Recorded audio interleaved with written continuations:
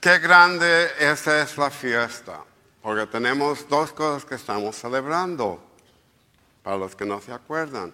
La venida del Espíritu Santo, por primera vez, sobre los apóstoles de Jesús, porque el Espíritu Santo funcionaba antes. No es la primera vez que estuvo en el mundo, pero para nosotros, con Jesús, es la primera vez. Y happy birthday, feliz cumpleaños para todos nosotros como iglesia. Hoy es nuestro cumpleaños, porque la iglesia se inició hoy con la venida del Espíritu Santo. Eso es lo que estamos celebrando, o debemos de celebrar. La otra cosa, vemos, el Señor nos da hoy tres cosas, tres dones. Primero el Espíritu Santo, el don del Espíritu Santo. ¿Ah? Pero antes de darnos el Espíritu Santo, Jesús, y vemos, antes que le diga eso, vemos en este Evangelio, Juan no separa el tiempo de Jesús por 40 días como los otros tres evangelios hacen. Él hace todo el mismo día de la resucitación. ¿Se acuerdan cuando María Magdalena está chillando, llorando? Jesús se aparece, ¿verdad? Y ella no lo reconoce hasta que él dice, María. Entonces reconoció su voz. Y entonces ella fue a abrazar al Señor y ella dijo, no, porque no has ascendido a mi Padre y tu Padre. Entonces no me toque todavía. Entonces en la noche escuchamos lo que pasó. Él viene y el primer don que nos da a nosotros después de resucitar es que la paz esté con nosotros. Por eso la iglesia en nuestras lecturas o en nuestros ritos, nuestras celebraciones, siempre estamos dándole paz a ustedes. Que el Señor esté con ustedes, la paz del Señor esté con ustedes. En diferentes formas, pero le deseamos a ustedes esa paz que Jesús nos da. Y solamente en Jesús vamos a encontrar la paz verdadera. No en los políticos, no en otras cosas del mundo, pues solamente en Jesús. Y después de eso, ¿qué hace? Sopla sobre ellos. Reciban el Espíritu Santo. Con Juan, como dije, todo pasó ese mismo día. Jesús resucitó, ascendió al cielo y entonces vino y dio el Espíritu Santo a los apóstoles. Pero hace otra cosa también, que todos nosotros tenemos esa obligación o ese derecho, más que una obligación. Tenemos ese derecho de ¿qué? Ir en el nombre de Jesús a proclamar que Jesús vive. A dar testimonio de la fe en Jesucristo. Eso es lo que Él les mandó a hacer.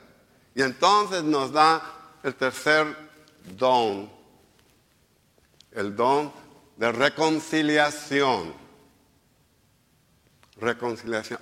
Se me olvidó, ustedes no lo conocen así. Lo conocen confesión. La confesión es una de 5 partes de reconciliación. Son 5 cosas que tenemos que hacer para recibir ese sacramento de reconciliación. Y Él nos les dio a los apóstoles el mismo don que Él tenía de perdonar o no perdonar. Hoy es un día a donde debemos de ver todas estas cosas que Dios nos da. Entonces Pablo nos habla de ¿qué? Que tenemos el mismo Dios, tenemos el mismo Señor, tenemos el mismo Padre, pero Él nos ha dado a cada uno de nosotros un don que nadie más tiene. ¿Para qué? Para edificar, para que la iglesia crezca y viva. En cada generación, Él hace esto. No solamente lo hizo en esos tiempos, pero hoy día, hoy, en este momento, Él manda su Espíritu sobre nosotros para que la iglesia siga proclamando, dando testimonio. Pero a veces, y entiendo yo, porque yo a veces también me caigo en eso, con todas las preocupaciones, todas las cosas que tenemos que hacer, problemas, dificultades, nos olvidamos a veces de ese amor que Dios tiene para cada uno de nosotros. Pero hoy la iglesia quiere recordarnos, quiere volver a renovarnos. La oración también es de que Él mande su Espíritu Santo de nuevo a renovar la tierra entera. Perdón. ¿No? Con tanta división que hay en el mundo hoy día. Pero no solamente en el mundo, pero adentro de nuestra propia iglesia hay tanta división. Y escuchamos cuando el Espíritu Santo primero vino a los apóstoles, todos estaban unidos en oración, como estamos nosotros ahorita. Unidos en la misma creencia que Jesús es nuestro Salvador. Creyendo que Él es el único que nos puede salvar y perdonar. Nosotros tenemos de volver a ver qué es lo básico o la base de nuestra fe que debemos de unirnos con. Y no dejarnos ir por cosas que algunas gentes dicen.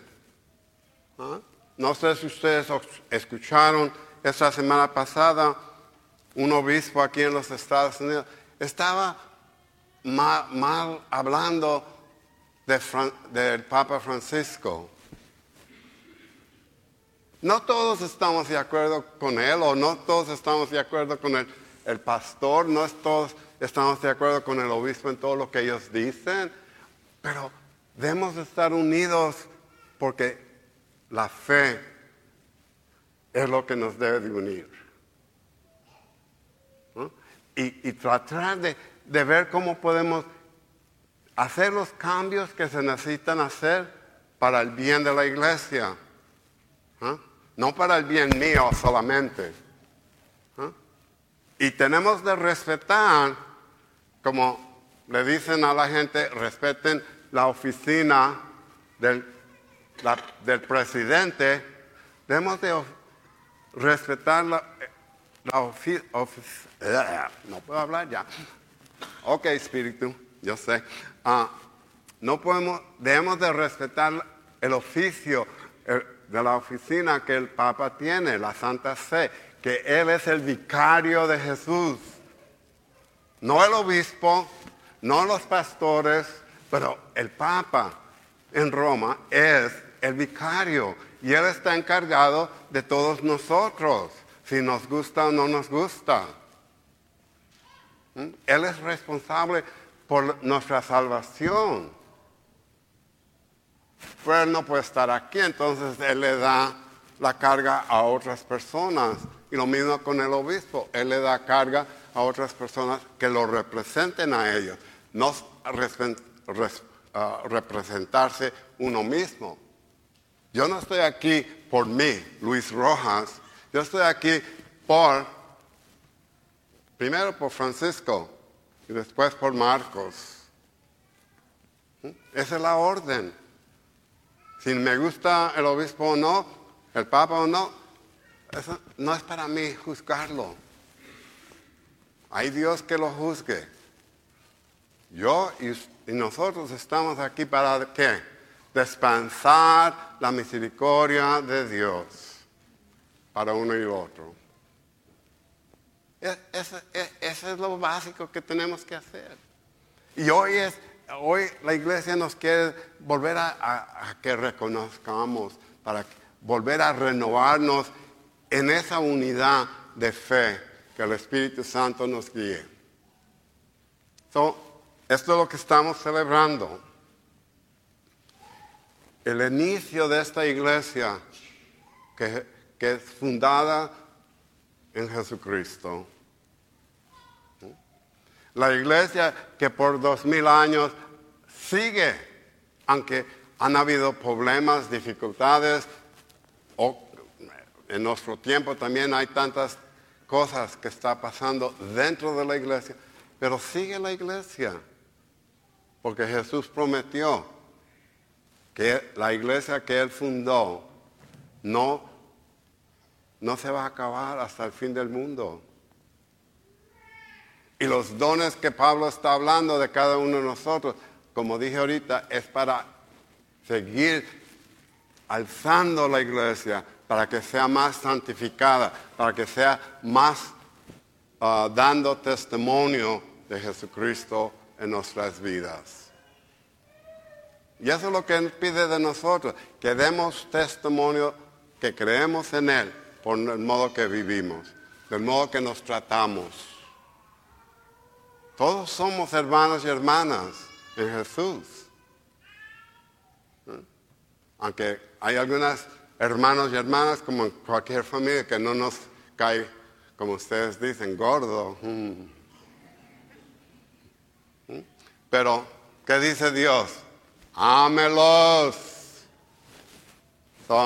Tenemos de rezar por ellos y amarlos, aunque nos caigan gordo. Así es. Así es la vida. Pero con el don del Espíritu Santo que Dios manda cada año en esta renovación de Pentecostés, que nos siga guiando, nos siga ayudando a santificarnos y santificar el mundo en que vivimos.